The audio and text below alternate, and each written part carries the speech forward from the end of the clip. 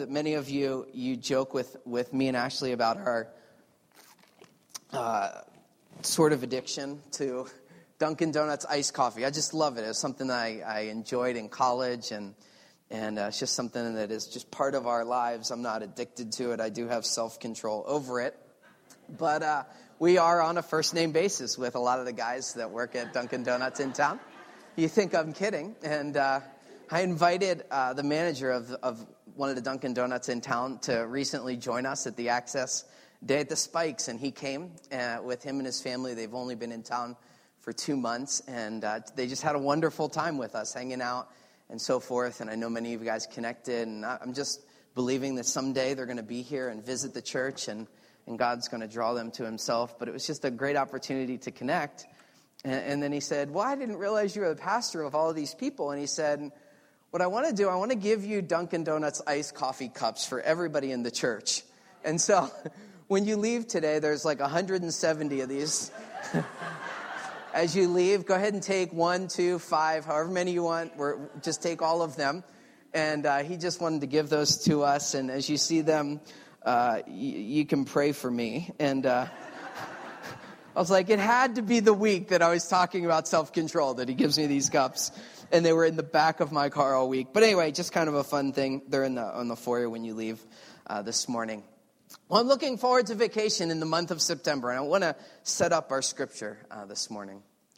Once you begin having children, you realize that the process of going on vacation quickly turns from, packing the night before to, the Monday prior to leaving. You begin this long process of cleaning, washing, folding, getting ready. And by the end of the day when we load our van, there's about 9 suitcases, 3 or 4 backpacks of toys, diaper bags, pack-and-plays. We've got beach chairs. And our car is so full that you can't really fit a football in it. It is just absolutely packed. And, if you ever see us and we're on our way out of town, don't ask, to open the back of our van, because it's like an avalanche. You get there and you just open, everything's like, it falls out. So, but how many of you've packed and you've rushed and you got together, you hit the road for a week-long trip and you're about 30 minutes out of town, and all of a sudden you begin to think of the stuff you forgot. You forgot the suntan lotion, you forgot, the flip-flops, and those things begin hitting your mind, and you're kind of jotting down notes of places you need to go when you get to your destination to kind of pick those things up. Now, how many of us, you've been about 30 minutes on the road, and it hits your mind, did I leave the garage door open? You're laughing because it's happened. Or I know we locked the front door, but did you lock the back door last week? Or last time you exited the back door, is the basement door open? And all of a sudden you have this kind of unsettling feeling. My house is potentially vulnerable. The window may be cracked. Don't know if we left the garage door open. Someone may have access to our home. Years ago, I had a friend that had a squirrel that got in his house while he was gone for a week. And it ripped and destroyed all kinds of things as it was trying to find a way out of the home because the house was vulnerable.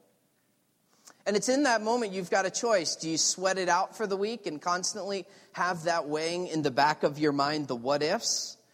Or do you call a friend and ask them to come check out your home? Would you please stand with me this morning and turn to Proverbs chapter 25 and verse 28.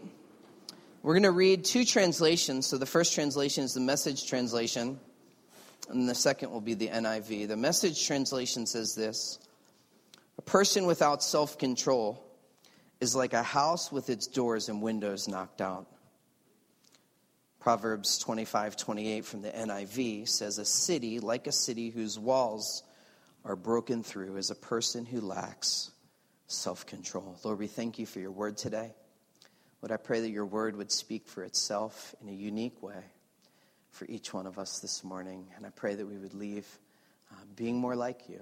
Lord, that you would challenge, that you would encourage, that you would equip us from your word this morning. In Jesus' name, amen. Now, I am a visual person, those of you that know me well. And so I'm the guy that for years walks out of a movie theater. We're not huge movie people, but occasionally we'll go. And you'll hear the person say, the book was so much better than the movie. And every time I hear that statement, I'm like, how can a book possibly be better than a movie? Because I'm a visual person. There is absolutely no book in my mind that is better than a movie, because the visual side of it is just, I'm that person that learns by seeing and by observing. And I'm the guy that, recently I was installing a 3-way switch. And so you get a 3-way switch at the house, and I'm not an electrician. So you pull it out, and you got about 8 pages of like that size 2 font. And what do? I do like the vast majority of men do. You throw the directions out, and you just try to connect. There's only 3 wires. So, what's the worst thing that can happen? So what I do is I turn to my full-time virtual assistant. Her name's YouTube. And I search how to wire a 3-way switch. And I watch, hopefully somebody that knows what they're doing, wire a 3-way switch. And then 1, 2, 3, boom, we're ready to go. Because I learn from watching. I learn from seeing. And so one of the things that I love so much about the book of Proverbs is it paints a very graphic picture for so many of the subjects that we're talking about. And so as we approach this idea of sin, self-control, and surrender, the Bible is saying that for those of us that lack self-control, it says, I want you to picture yourself driving through the inner city. And you see the homes, you see the projects, you see the row houses, and some of them, they have the doors broken in, they have the windows that are smashed or cracked open. It says, picture a city. And when we think of the Old Testament, we think of the book of Nehemiah. We talk about the walls in the Old Testament of a city representing security. They represent a place of stability that represents peace in the people's lives because they're locked in by these city walls. And the Bible says that our lives are like a city, that our lives are like a home, and that those that lack self-control, that their lives are cracked open, that they're vulnerable, that there's the potential for things to happen. And yet you contrast that with what we see in the New Testament, in the book of Galatians chapter 5, that it says that those of us that are followers of Jesus, that the fruit of our lives should be things like love, joy, peace, patience, kindness, goodness, faithfulness, gentleness. And then he had to throw in self-control.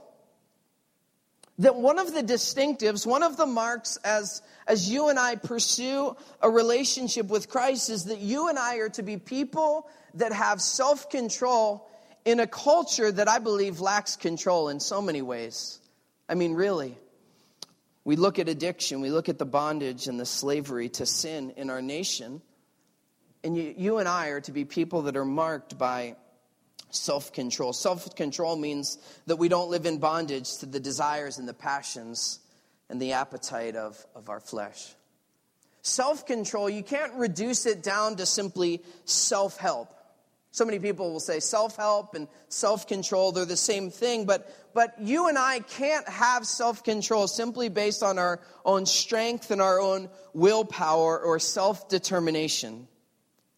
Self-control is the fruit of what? It's not the fruit of my efforts. It's not the fruit of my strength or my ability or my power, but it's the working of the Holy Spirit of God, his active agent in the world today that indwells the life of a believer that produces many things, and by default, one of those things is self-control. And biblically speaking, self-control means walking and abiding in the Spirit under the lordship of Christ. And I've said over and over and over in this series that it doesn't come by trying harder, but by surrendering more. John Maxwell, the great leadership author, says, in reading of the lives of great people, I found the first victory they won was over themselves. And so self-control kind of in the original language means to grip or to take hold of. What I want to submit to you this morning is that self-control is more about surrender, that you can actually get a grip, that you can actually have control when you surrender more and more and you release more and more of your life to Christ. And so if you're struggling in the area of self-control, I think a wonderful prayer would be that Jesus, would you empower me and help me by surrendering more and more of my life to you in such a degree that kind of the only natural byproduct is self-control in every area of my life. So do we live in a culture, in a society that's filled with self-control? Sounds kind of ridiculous to even ask the question. The reality is that our nation is in bondage. Our nation is addicted on so many levels. Daniel Akist, a secular author, wrote in his study, Who's in Charge Here? He said, life in the modern Western cultures is like a giant all-you-can-eat buffet, ordering more calories, credit, sex, and intoxicants than just about anywhere else. And you can take it to excess to a degree that our forebears might have never imagined to happen. With more possibilities for pleasure and fewer rules and constraints than ever before, the secular author says, the happy few will be those that exercise self-control. In a recent study by Columbia University, The Blind Eye to Addiction, it says 40 million Americans aged 12 and older meet the clinical criteria for addiction involving nicotine, alcohol, or drugs. When you combine these, it's more than those that struggle with heart disease, diabetes, and cancer combined. What I want you to see this morning is that one of the ways that you and I are set apart, one of the ways that you and I are the salt of the earth, the light of the world, is not when our lives mirror the culture around us, but that we become what they desire to be. And I believe that deep-rooted in the heart of humanity is a desire to be free in every area. And one of the ways that we lead, one of the ways that we represent Christ is the Holy Spirit's working in our lives, producing that freedom that's so evident, it's so set apart that it impacts those who are around us. I want you to see this definition of addiction that'll be on the screen. Ed Welsh, a Christian psychologist, describes it this way. Addiction is a sin that you cannot seem to stop because of its great power over you. In this way, it's self-selected enslavement to an idol. There are two words that I want to highlight in this definition before we move on. The first word is the word sin. That it's more than just an addiction. It's more than just that we lack control. It's not just a money problem. It's not just an alcohol problem. It's not just a food problem or an internet or a smartphone or a shopping problem. But at the end of the day, it's sin. And the vast majority of people that have the potential to become addicted to whatever it is, many of those things are wonderful things. And I wish that the body of Christ would be so set apart in this area. But the truth of the matter is we can be just as addicted as people that are outside of relationship with Christ. But the root is sin. That it's not just a struggle. It's not just an issue, but it's sin. It's an unhealthy interest where you're placing your time, energy, and emotion on a person, place, or thing that becomes a lowercase God to your life. An addiction is not an unbalanced life. It's not just poor choices or something in excess. It's sin. The second word is self-controlled, and or self-selected. So this is important because so many people that struggle with addiction, we think drugs, we think alcohol, and so forth, But so many of the addictions that we see in the body of Christ are things that are self-selected. They're good things, but they're out of proportion. They become Lord, and they kind of dethrone God when it comes to the time, energy, and emotion and the value and the worth that we place on them. And they become a lowercase God in our lives, and they're self-selected. And this is important because so many that struggle in the area of addiction, they have kind of this victim mentality. That it's a result of my mom's choices, it's the result of my dad's choices, it was connected with my upbringing, and so forth. And the truth of the matter is that when Christians struggle with this idea of addiction, that it's self-selected, the vast majority of times it's an area of sin that you've chosen, and that you've chosen over and over and over again, because the biblical principle is that when you and I come to Christ, we're a new creation in Christ. That you and I, through Christ, have the power to break strongholds in our lives. But if you don't see them as something that's self-selected, and you break on or you kind of put on this victim mentality, what you have is what we see with so many that struggle in the areas of drugs and alcohol and people that struggle with sex and so forth. They'll have almost this victim mentality. When you begin to scratch beyond the surface, they almost have this list of excuses and this list of reasons why they're not able to walk in victory. But if you see them as things that you've chosen, a lifestyle that you've embraced, even if you don't feel at times you have the power to break that, you cannot live by excuse. One of the things I want you to see from the book of Proverbs is that this cycle of sin really is addiction, and addiction is no different than idolatry. When you hear the word addiction, you think of the drug addict that's homeless with a needle in their arm. That they're living under a bridge in an inner city. They're robbing people and they're stealing to feed this addiction. But in the body of Christ, addiction runs rampant, whether it's food, whether it's caffeine, whether it's the internet, whether it's your career, being addicted in a relationship with someone that's not your spouse. And at the end of the day, when you close the gap, it's idolatry.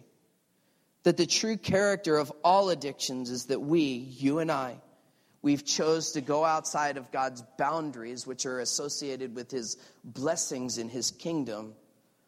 We begin to search in the land of idolatry and turn to those things because we crave something more in creation when we should be satisfied in the Creator. That idolatry and addiction are the same thing. Romans chapter 1 verse 25 says that they exchanged the truth of God for a lie.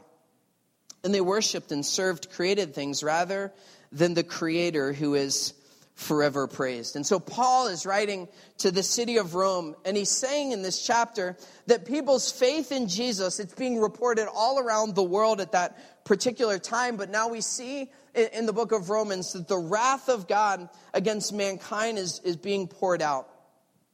And I know that there are many that believe, they see that, and they perceive God's wrath as like that God's this angry kind of tyrant or taskmaster that's kind of sitting up there on his throne in heaven as people are sinning, that he's blasting them and he's sending his wrath and his judgment on humanity as if he's angry and doesn't love his creation. And when I hear that, to me it's not a healthy picture of what the Bible says is a perfect, loving, Heavenly Father, that you and I are in a dispensation, a period of time where his grace and his mercies, the Bible said, are new and available each and every day of our lives. What father would hand a son or a daughter that he loved and he valued and would hand them a cup of poison and say, because of the consequences of your actions, you must drink this? I mean, that doesn't seem like a picture of God the Father.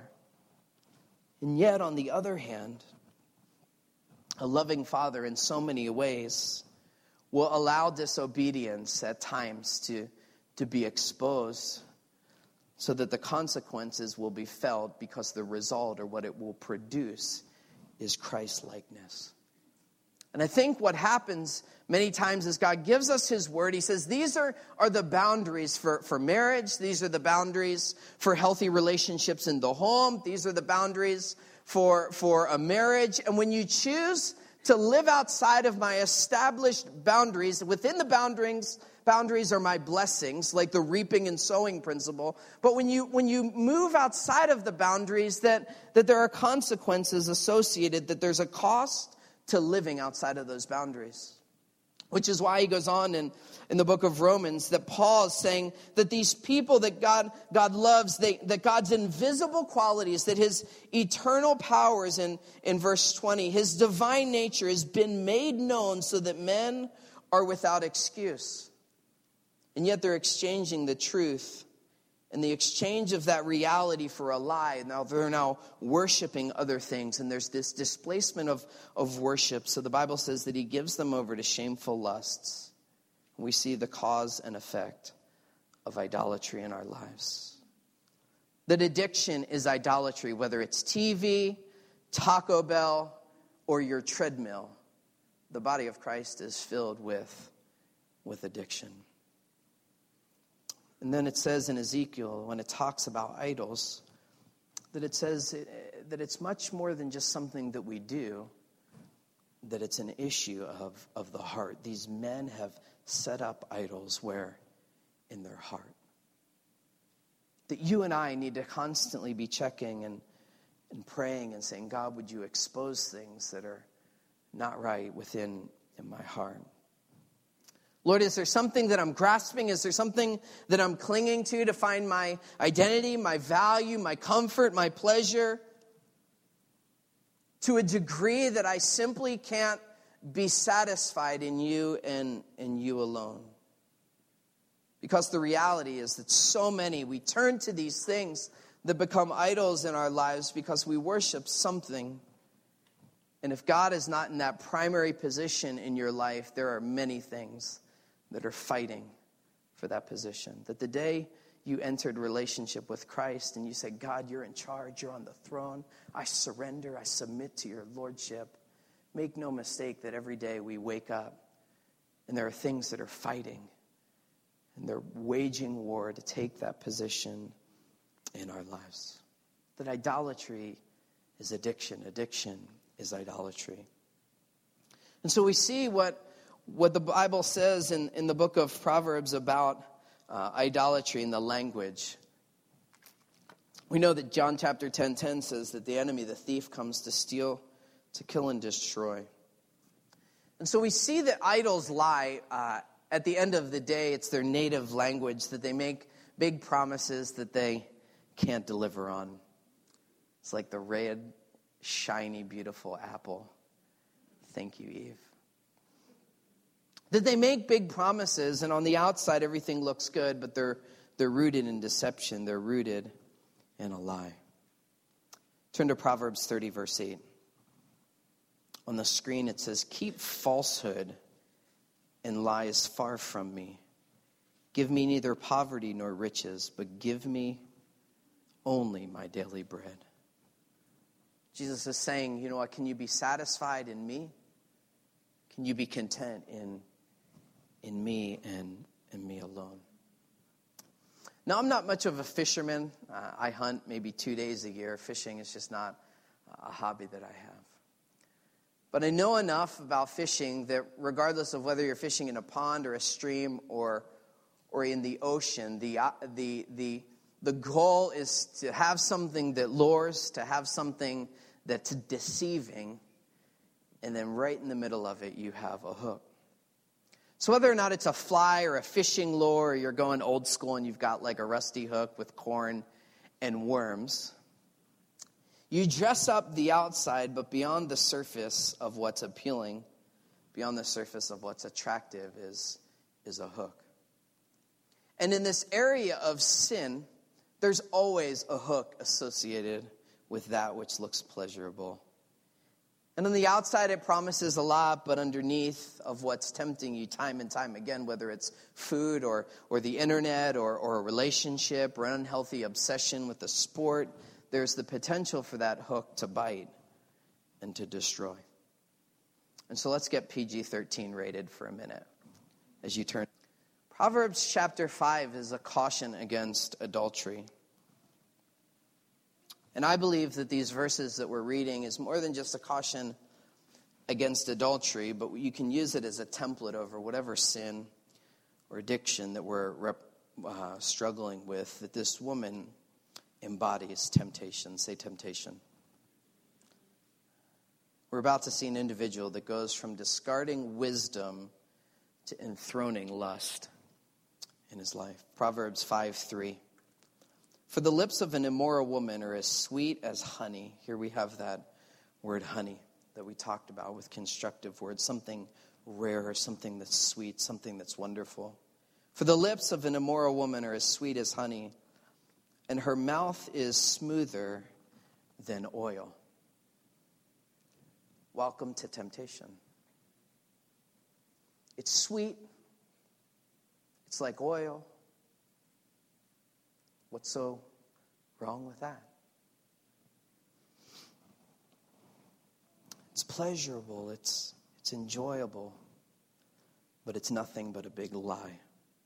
Verse 4. But in the end, pause there. That which is enjoyable, that which is pleasurable, maybe not in the middle, maybe not in the process or in the moment, but in the end, that the result the next day after In the end, she's as bitter as poison, as dangerous as a double-edged sword. That her feet go down to death, her steps lead straight to the grave, for she cares nothing about the path to life. She staggers down a crooked trail and doesn't even realize it.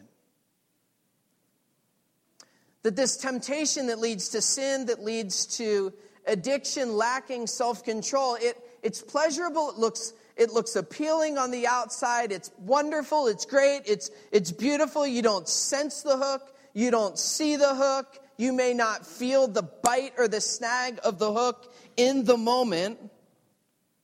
But the Bible says that the reality is that it leads to death. Moving ahead to Proverbs 7:21, temptation personified. With persuasive words, so it's lying, deceiving. With persuasive words, she led him astray. She seduced him with her small talk, or smooth talk. Verse 22, all at once he followed her like an ox going to the slaughter, like a deer stepping into a noose, until the arrow pierces his liver. Why the liver and not the heart?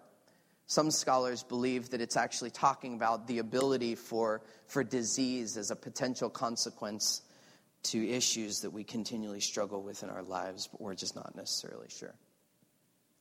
And so Proverbs paints this vivid picture of sin that leads to addiction, which is idolatry. And it's basically saying that there's this lure out there, that there's this lie that promises and underdelivers time and time again. That if sin that's not addressed in our lives, that it has the potential to quickly grow, that there's a biblical principle in our lives that what you feed grows and what you starve dies. And that when you feed the sin, unrepented sin continually in our lives, that when you feed that over and over and over again, that it grows. And that you go down the same road, that which is enticing is now luring. That which is pleasurable is deceiving. And so Solomon says, I want to paint this picture for you of what this looks like. He says, there's this beautiful deer that's out in the woods. And it's quietly walking along one day. And that's something, if you've been in the woods, you know that when an animal or a deer specifically hears something, usually its head goes up and it's running.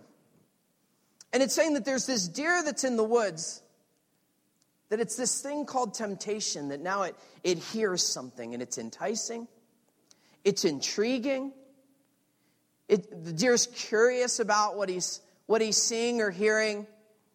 And all of a sudden it begins wandering or running in that direction. And all of a sudden there's this preset trap that it's like a noose, and all of a sudden, whew, and it's now caught. And now that thing that was luring, that thing that was curious it's now caught it. And I haven't had a noose around my neck, thank God. But can you sense the crushing power? That which was walking peacefully was just simply curious, follows in the direction of curiosity and finds itself trapped. And it's more than just being trapped, but it says that there's this hunter that's basically walking around with a bow with an arrow drawn. The thief comes to steal, kill, and to destroy. He's not into releasing nooses. And the Bible says that his arrow is pulled back, and his goal is to destroy that which is trapped in addiction. Say thanks for the encouragement, Zach. The piercing and the crushing power of sin. Yet as I'm reading this and I'm thinking about this, I'm thinking of Isaiah chapter 53. That my Jesus was pierced for my transgressions. That my Jesus was crushed for my iniquities. That the punishment that brought us peace was upon what? Was upon him. that so many times in our lives, gosh, we have the potential to be intrigued. We have the potential to run in that direction. And yet Jesus says, you know what? Go ahead and crush me. Go ahead and pierce me on your behalf and my behalf. We thank God for his grace. And yet so many continue over and over and over to be lured back into sin. And then say, God, where are you in the midst of the consequences of living outside of your boundaries? I didn't realize that my life was like a city whose walls were broken down. I didn't realize, God, that my home was like windows cracked open and a door that was kicked down. And now the enemy's wreaking havoc in my family. He's wreaking havoc in my finances. And it's virtually affecting so many areas of my life. I didn't realize that which was candy-coated, that which was pleasurable, really inside had a hook with the potential to destroy. And while we focus on the habit and having strength and the ability to try to control it, I think we can have the potential to miss the whole point. That the reality is that these issues, that the problems aren't the habits. The problems are the heart issues that we deal with. A couple weeks ago, we talked about Proverbs chapter 4, verse 23. Guard your heart, that it's my responsibility to guard and to protect my heart above all else, for it determines the course of my life. We're really good at addressing bad habits. We're really good at addressing, issues and things that we struggle with. But when it comes to fixing root issues of the heart, so many miss the point. And I would say to you, if you lack self-control in an area of your life, that you're following Jesus, you're desiring to live for him, but you lack self-control in a particular area, one of the worst things you can do is say, God, I promise to get over it. God, I promise not to do it. God, I promise not to go there. And when the focus is on me and what I can do on my own strength and my ability, you'll find yourself falling short each and every one of the times. That he's not concerned about you modifying your behavior. He's concerned about you surrendering your heart to a degree that he's able to empower you to walk in victory. Proverbs 7 says, don't let your heart, it's constantly a heart issue. Don't let your heart stray away towards her. Don't wander down the wayward path. Proverbs 23:9, my children, listen, be wise. Keep your heart on the right course. That we need to constantly not be focusing on the habits, but we need to constantly be checking the issues of our heart. And this is what Jesus was all about. He was constantly focused on addressing heart issues. Just one example from this area of adultery. We see the Old Testament law in the book of Exodus says in the Ten Commandments, don't commit adultery. So it's rules and regulations. He's saying don't do it, avoid it at all costs. Don't engage in the behavior of idolatry. And then Jesus comes, and he doesn't come to just get rid of the law and do away with the law, but the Bible says he came to fulfill the law. And so now Jesus is addressing the heart issue associated with adultery. In Matthew chapter 5, he says, but I heard that it was said, you shall not commit adultery. But I tell you, anyone who even looks at a woman lustfully has already committed adultery. Where? In the heart. He's saying it's more than just the habit. It's more than just the do's and don'ts.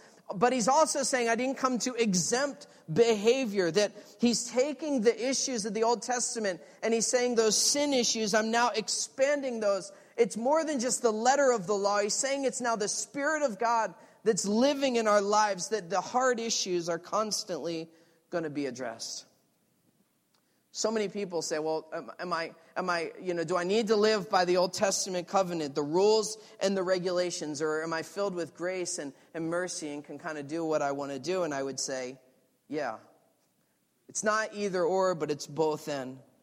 That he didn't come to do away with the law of the prophets, but he came to uphold them in everything that he said and he did. Jesus expands the understanding of God's law by showing that we must obey the spirit of the law as well. Is it the law or the spirit? Yes. He's addressing the hard issues. And that the key to self-control is surrendering control. We've got to surrender more and more and more and more of our lives to Christ. When do you arrive? When you slip from this life into eternity and are with Jesus. But until then, let's just not pull any punches and say, you know what? We all have things going on. And that's okay. What's not okay is to have a heart that is not fully surrendered. God, would you surrender? Oh, can I surrender more and more and more of my heart to you? Catherine Coleman, who was used by God to accomplish so many wonderful things in her lifetime, said this, that the Heavenly Father does not ask for golden vessels. He doesn't even ask for silver vessels. That God asks for yielded vessels. Those who will submit their will to the will of the Father. She said the greatest human attainment in all the world is for a life to be so surrendered to God that his name almighty will be glorified through that life. Surrendering. Not focusing on the situation, but focusing on Jesus, our Savior. Andrew Murray, the great revivalist, says that being filled with the Spirit is simply this: having my whole nature yielded to his power, and when my whole soul is yielded, that the Holy Spirit, God himself, will fill it. That you look at the Old Testament and saying, don't do this, don't do that, don't do this, don't do that. And Jesus is saying, yes, but surrender more, give me more, release more control. That none of us on our own strength and our own power can walk in self-control. But you can begin to learn as you continually wake up and say, God, I need to surrender more and more and more of my life to you. That it's more than just habits. It's more than just issues. That it's a heart that needs surrendered more and more to Christ. John wraps up the book of 1 John by saying, keep away from anything that might take God's place in your heart. As the worship team comes back this morning, that those that lack self-control, the Bible says, it's like a city. That which was intended to guard and to protect, to provide a sense of inner peace for those that are in